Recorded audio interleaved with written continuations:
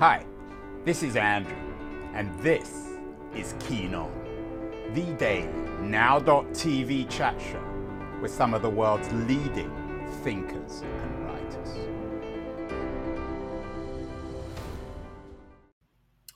Hello, everybody. It is June the 21st, 2022. We're going to be going back more than 50 years. As always, or so often in this show, we're going back to the Second World War. We've done a number of shows over the last few months on the Second World War.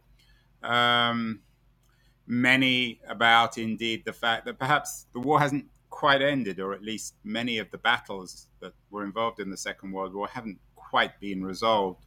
One of the things that strikes me, I visited the U.S. Museum of the Second World War in New Orleans a few months ago.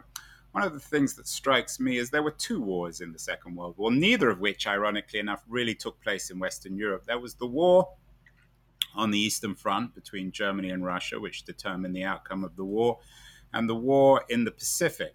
And we're going to be talking about the war in the Pacific today with my guest, Dan Hampton, the author of a wonderful new book called Valor, the astonishing World War II saga of one man's defiance and indomitable spirit.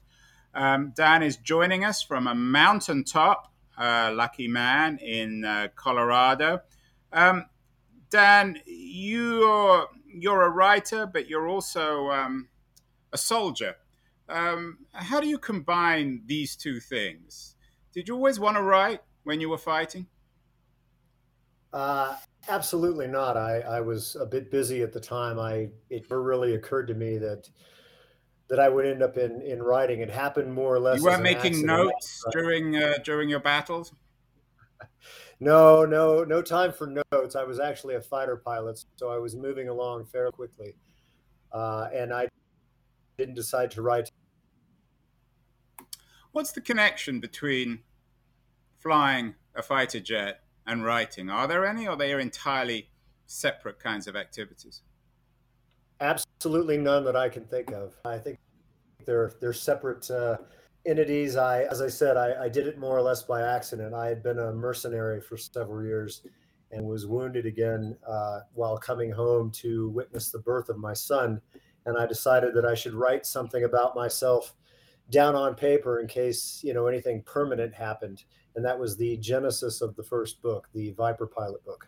And then one thing Yeah, led to another, you've and here written we a are. number of best-selling books on war. Do you think, though, that in a way your experience in war and battle prepared you to write, or was it completely useless, at least from the point of view of writing? No, not at all. In fact, writing is, as you no doubt know, is a very lonely, self-motivated profession. I mean, nobody's going to stand over you and make you do it.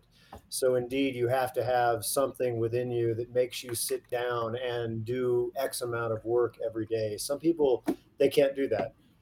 And in that regard, the military and the discipline of it was a great deal of help to me.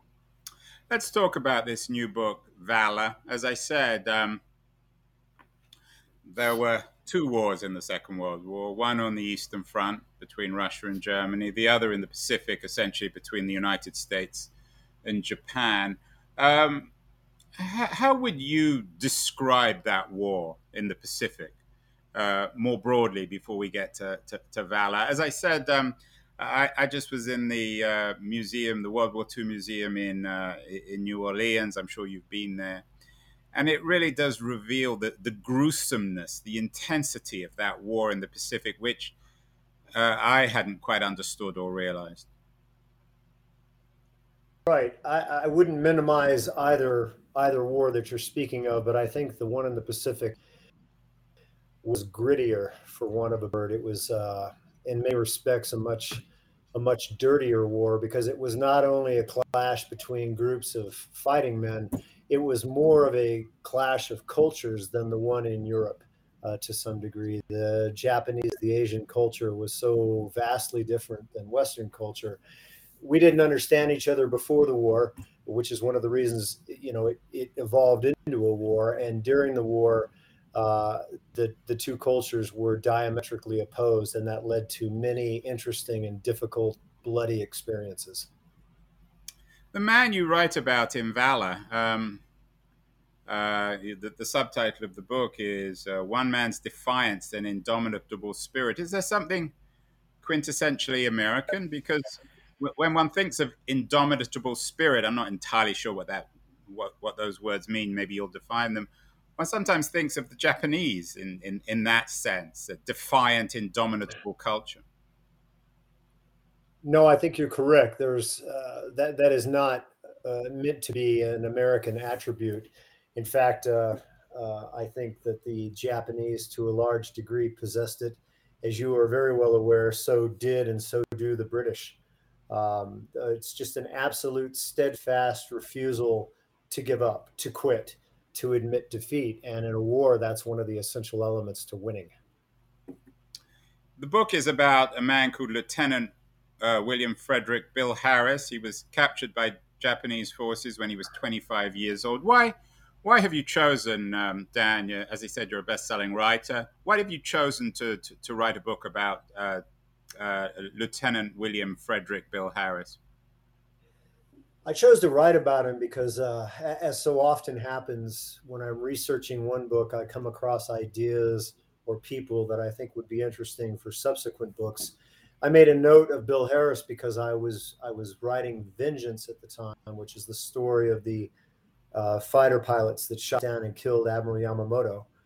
And I came across a Field Harris, a general, a Marine general, who is Bill's father. And I thought that father and son connection fighting in the same war was interesting. And when I finished, then I started to research Bill and got into his extremely striking story.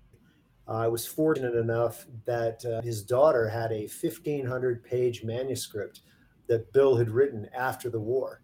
So I was able to really, truly get inside of his head and feel, to the extent you can on a page, the things that he was going through and what he was thinking, because he wrote them all down. It was actually a writer's dream. one of the easier books I've ever written.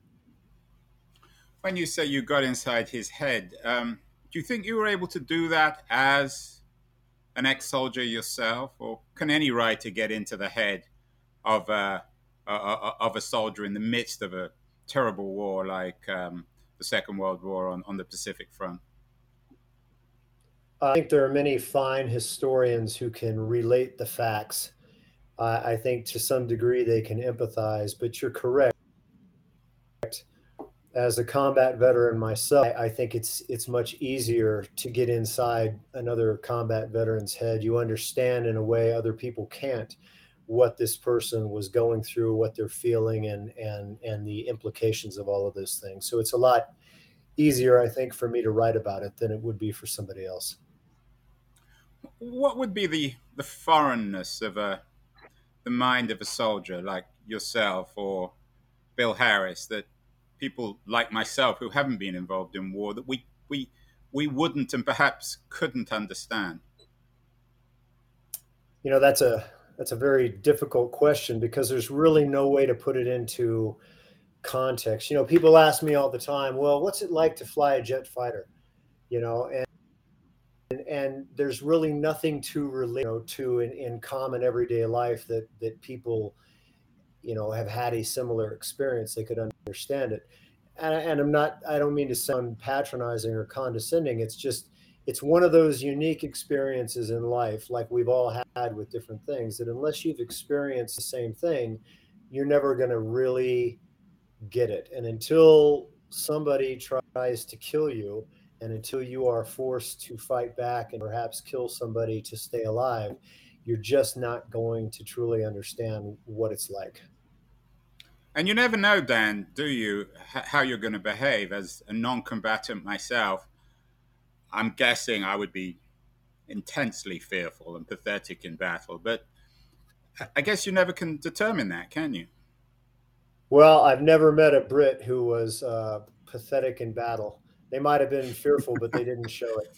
I think it's a national trait, and I admire it greatly. I have a lot of respect for the UK's armed forces. But you're correct. You never really know about somebody. In certain elite fields that have very stratified layers before you get to the top of it, like being a fighter pilot, like being a Royal Marine or a Navy SEAL, it tends to weed out almost everybody who would ever have a problem. So when you finally do get to that moment where you're at, it's not a complete shock and a surprise like it is to other forms of fighting men. But I've seen people that talk the talk, if you will, during peacetime and have in fact come to pieces or gone to pieces when the iron starts to fly and the shooting starts. And I've seen the flip side of that too. I've seen people that were always sort of on the fence, you know, kind of questionable average in peacetime, and yet when the war started and the fighting began, they found something inside themselves and they were calm, cool, steely-eyed people that you'd want right beside you. So you're right, you never really know. It's not just though about bravery, is it? It's indomitability is takes more qualities. Perhaps you might tell us a little bit about Bill Harris, about the man and his story, because of course it's given that he's a brave man, but there's more to him than that, isn't there? Yes, there's more to it than courage or bravery. Um, Bill graduated from the Naval Academy in 1939. His father, as I said, was a Marine general. He came from a long, distinguished line of politicians, jurists, lawyers, soldiers. So it was more blood, if you believe in that sort of thing. And there was something in him, as I think there is in most people, as you see today in the Ukraine, when faced with hardship and danger and literally life or death, most people will find something within themselves and they will survive. They will try to prevail. Bill was on the island of Corregidor in the mouth of Manila Bay when it fell. Bataan had surrendered a month before. You know all about that. And Corregidor was all that was left. And when the island was surrendered, Bill was forced to go along with it. And he made up his mind fairly quickly after a week of dysentery and then getting beaten nearly to death one night. When he recovered from all that, he decided I'd rather die trying to escape than to be a prisoner of war.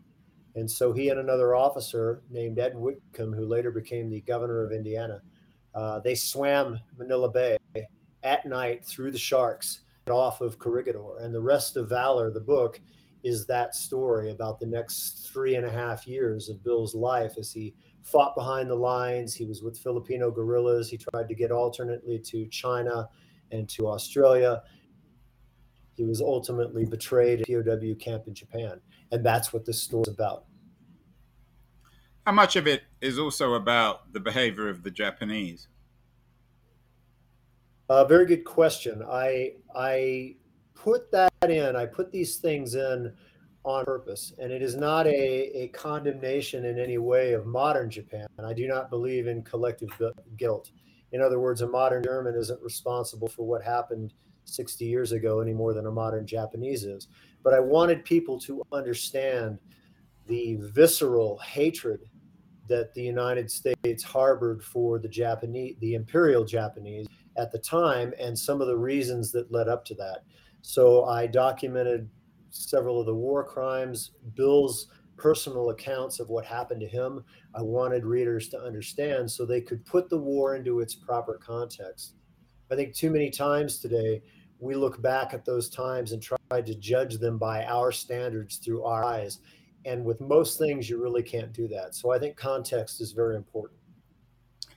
Is there a broader strategic significance to the book, or is it just a remarkable story? What does it tell us about the broader war, Valor, in the Pacific? Well, in a way, it does. It is, in fact, a very personal story about Bill, but you have to remember that there were hundreds of thousands of guys like Bill, which is one very important reason why the United States ultimately thrashed the Imperial Japanese.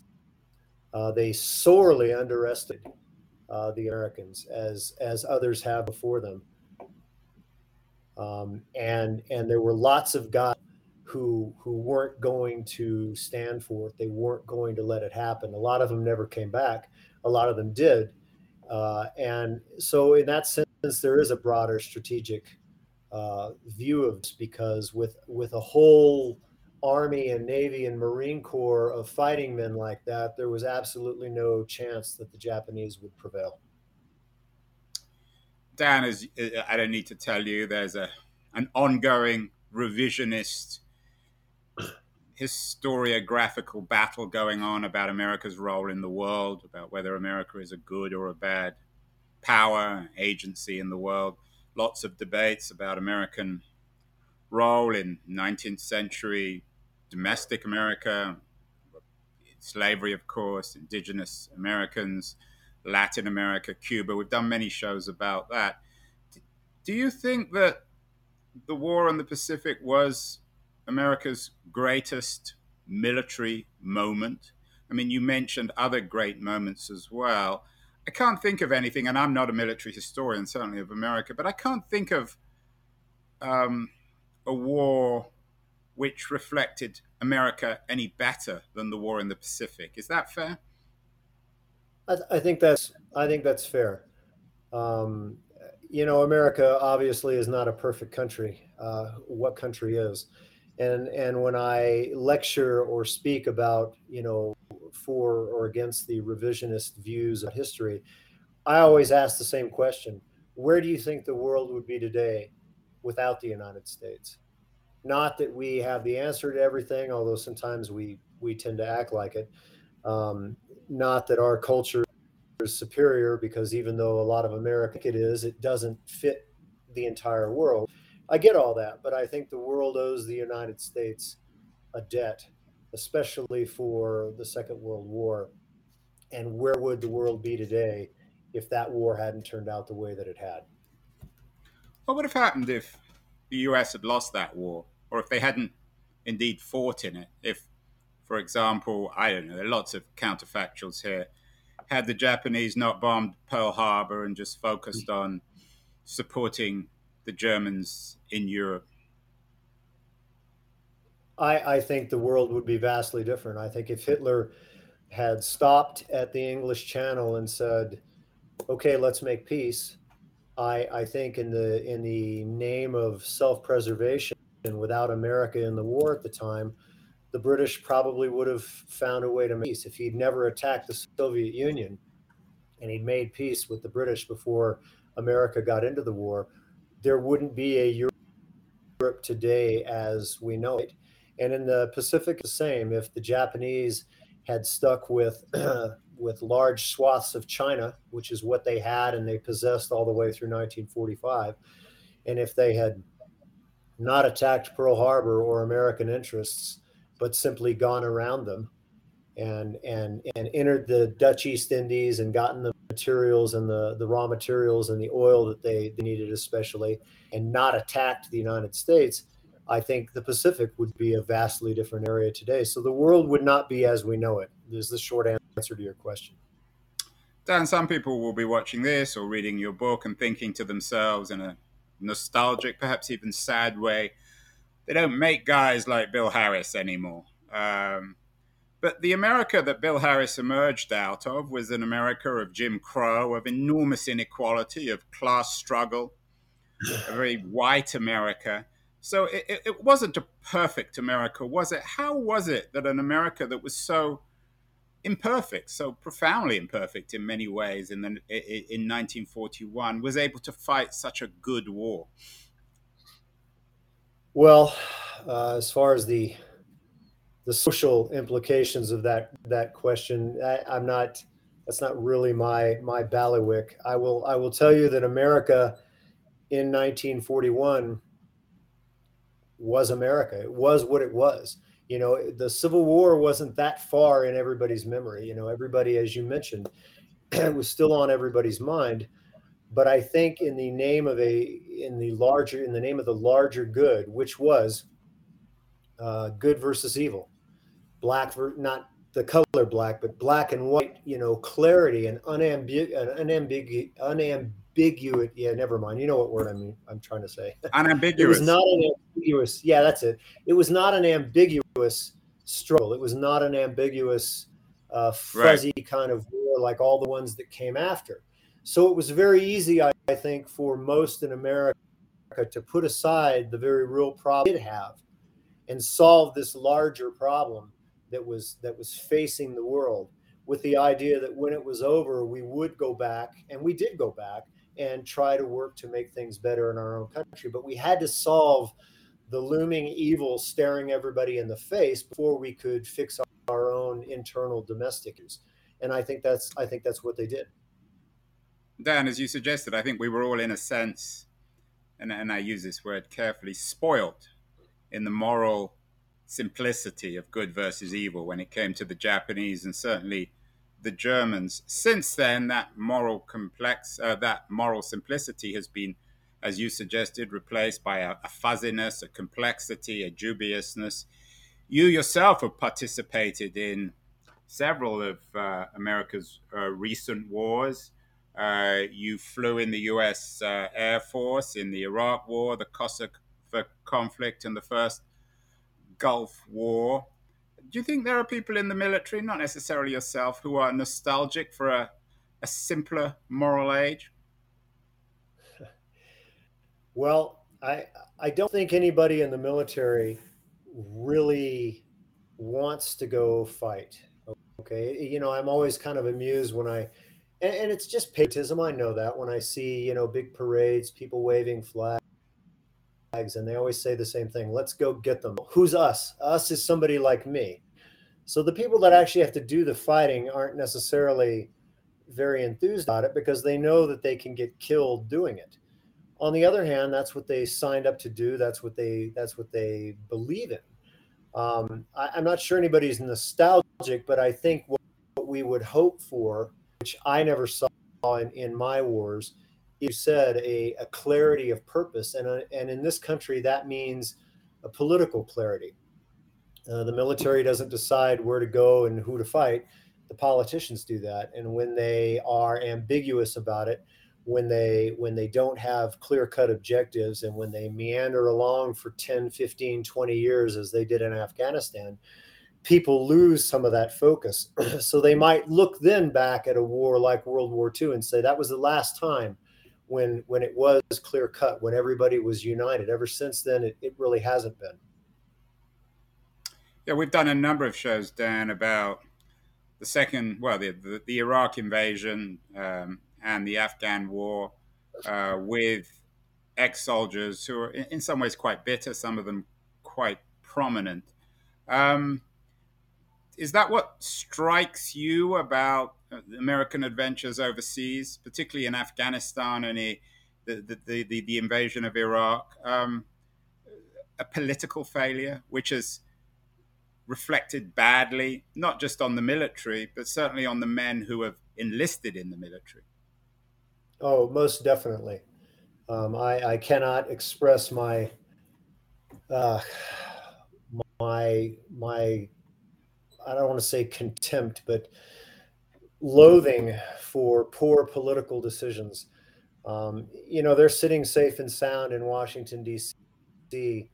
Don't risk anything, and yet a lot of them think nothing of sending young men and now women into harm's way. And to say that earlier, we sign up for it. We know the risks going in, or we should. So we really don't have a complaint coming, but it's a two-sided sword, right? I mean, on the other hand, you want the people that are responsible for sending you in to enforce whatever policy they come up with to be clear about it, to have a good reason for it. And that, I think, is what's been lacking quite drastically in the conflicts that you mentioned. And in the end, it's the military that ends up holding the bag. I mean, look at the withdrawal from Afghanistan, an absolute cock up, right? It was just a fiasco. Our military did what I don't think any other military could do. They would evacuated 100,000 people by air to the other side of the world. I mean, that's amazing, and they did it with almost no planning and no notice.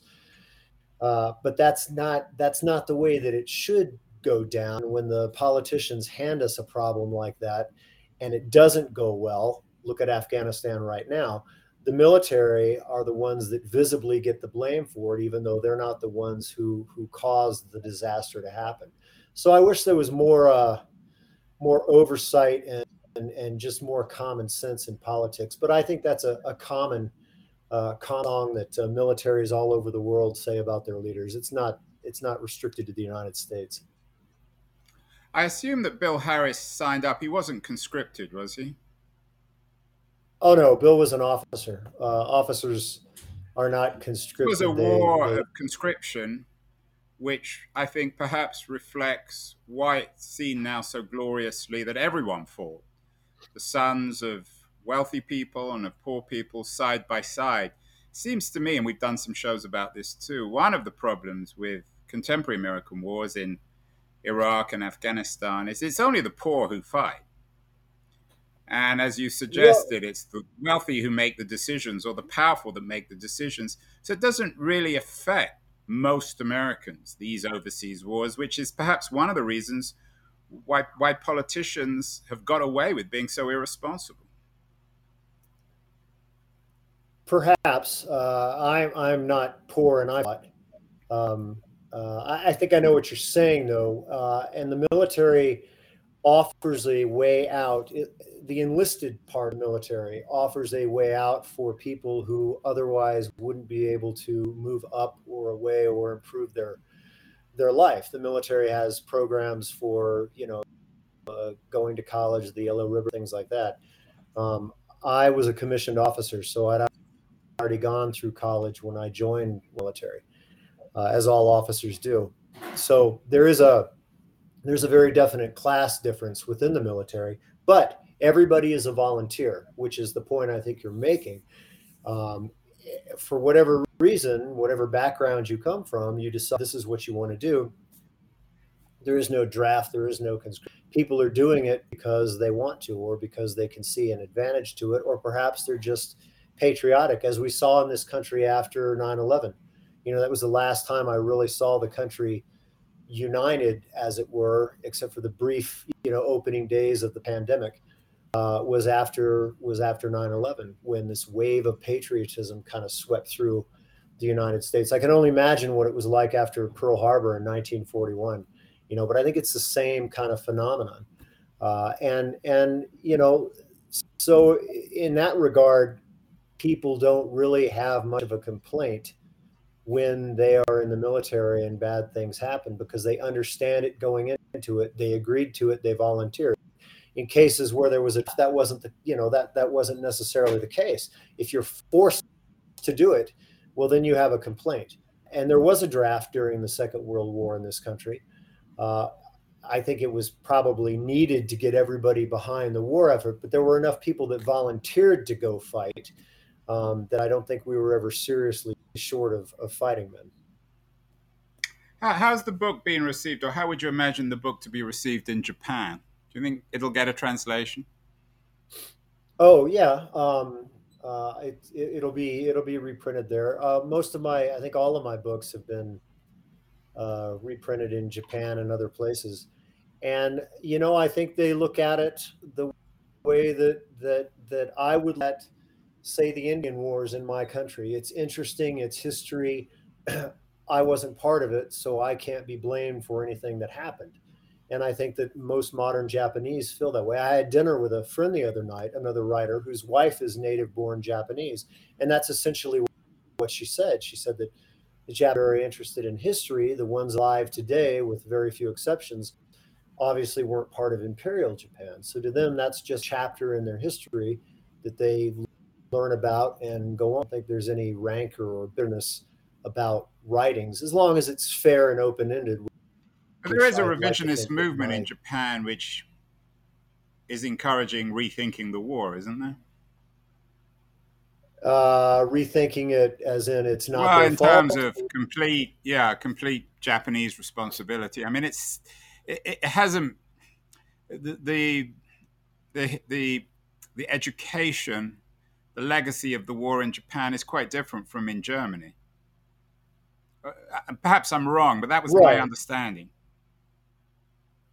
Yeah, I think you're right, and there's I always mean, the going to be guilt. those. There's, German war guilt, of course, is unambiguous and ubiquitous, which has shaped Germany since the Second World War. You haven't had the same phenomenon in Japan. Um, I'll take your word for it. I hadn't Well, heard it you to know that more than me, degree. so it's a question more than anything else. Maybe I'm wrong. I don't know. I I think to a large degree, the Japanese were very grateful that they ended up being grateful that their system had changed. From what I know, recognized that it was the military control of their government that more or less pushed them into that war. There were a lot of military and naval officers in Japan who were opposed to fighting the United States. They knew what would happen. They'd spent time here, and they were well aware that Japan could not win a war against the United States. But they're serving military officers. They have to fight. However, they were also, I'm not going to say grateful, but they accepted the fact that that system was now gone, and they had a chance to rebuild Japan under the protection of the United States and move on into the modern world without the militaristic clique that controlled Japan at the time. The Japanese that I know still feel that way. Dan, let's end bringing it up to date. Bill Harris was around now. What do you think he would think of a very divided America? We had Mark Esper on the show, Trump's Minister of Defense, recently, who I was quite impressed with. He spoke about the way in which the military in this country eventually stood up to Trump, and made it clear that Trump didn't own the military, that they were independent. And many people believe, and I'm actually one of them, that this was the key event in the Trump presidency, the military's unwillingness to go along with him. Whether or not that shaped January 6th is another conversation. If Bill Harris was around now, do you think he would have some pride in the military and its ability to remain independent of civilian life? And do you think he would be concerned with an America that seems increasingly divided and violent upon itself? I think he would find many similarities between the America of today and the America that he grew up in. It's one of the reasons I like his, just because it all basically repeats itself. And most of the social problems that we have today, you could find, especially after the First World War, in the late teens and early 20s. I think that if Donald Trump really expected the military to rise up and support him in some sort of coup, then he's even more deranged than I gave him credit for. That happened in our history, and I'd like to think it never will. The military is apolitical by design and by default, and we cannot and will not take part in any sort of political upheaval like that. Well, if you want a book that reflects the best of the American military and perhaps the best of American wars, Dan Hampton's new book, Valor, The Astonishing World War II Saga of One Man's Defiance and Indomitable Spirit, is a marvelous read. He's a best-selling writer, and I'm sure this book will be a bestseller. Dan, I assume you've probably already sold the movie or television rights. It seems to me perfectly suited for visual media. Congratulations on the book. What else have you been reading recently, Dan, in addition to, I'm sure you read comprehensively both military and non-military history and literature. What else have you been reading recently? Well, I reread. I'm rereading the books of Nelson DeMille. He's my favorite fiction author, bar none. I like to exercise the other half of my brain as much as I can, so I'll always try to read some poetry or a little bit of philosophy at night. I'm always a big fan of Khalil Gibran and Rudyard Kipling, and I'm researching a book that got me into the poetry of John Donne. So I'm trying to do all of those things and keep somewhat of a balance so I don't tilt too far one way or the other.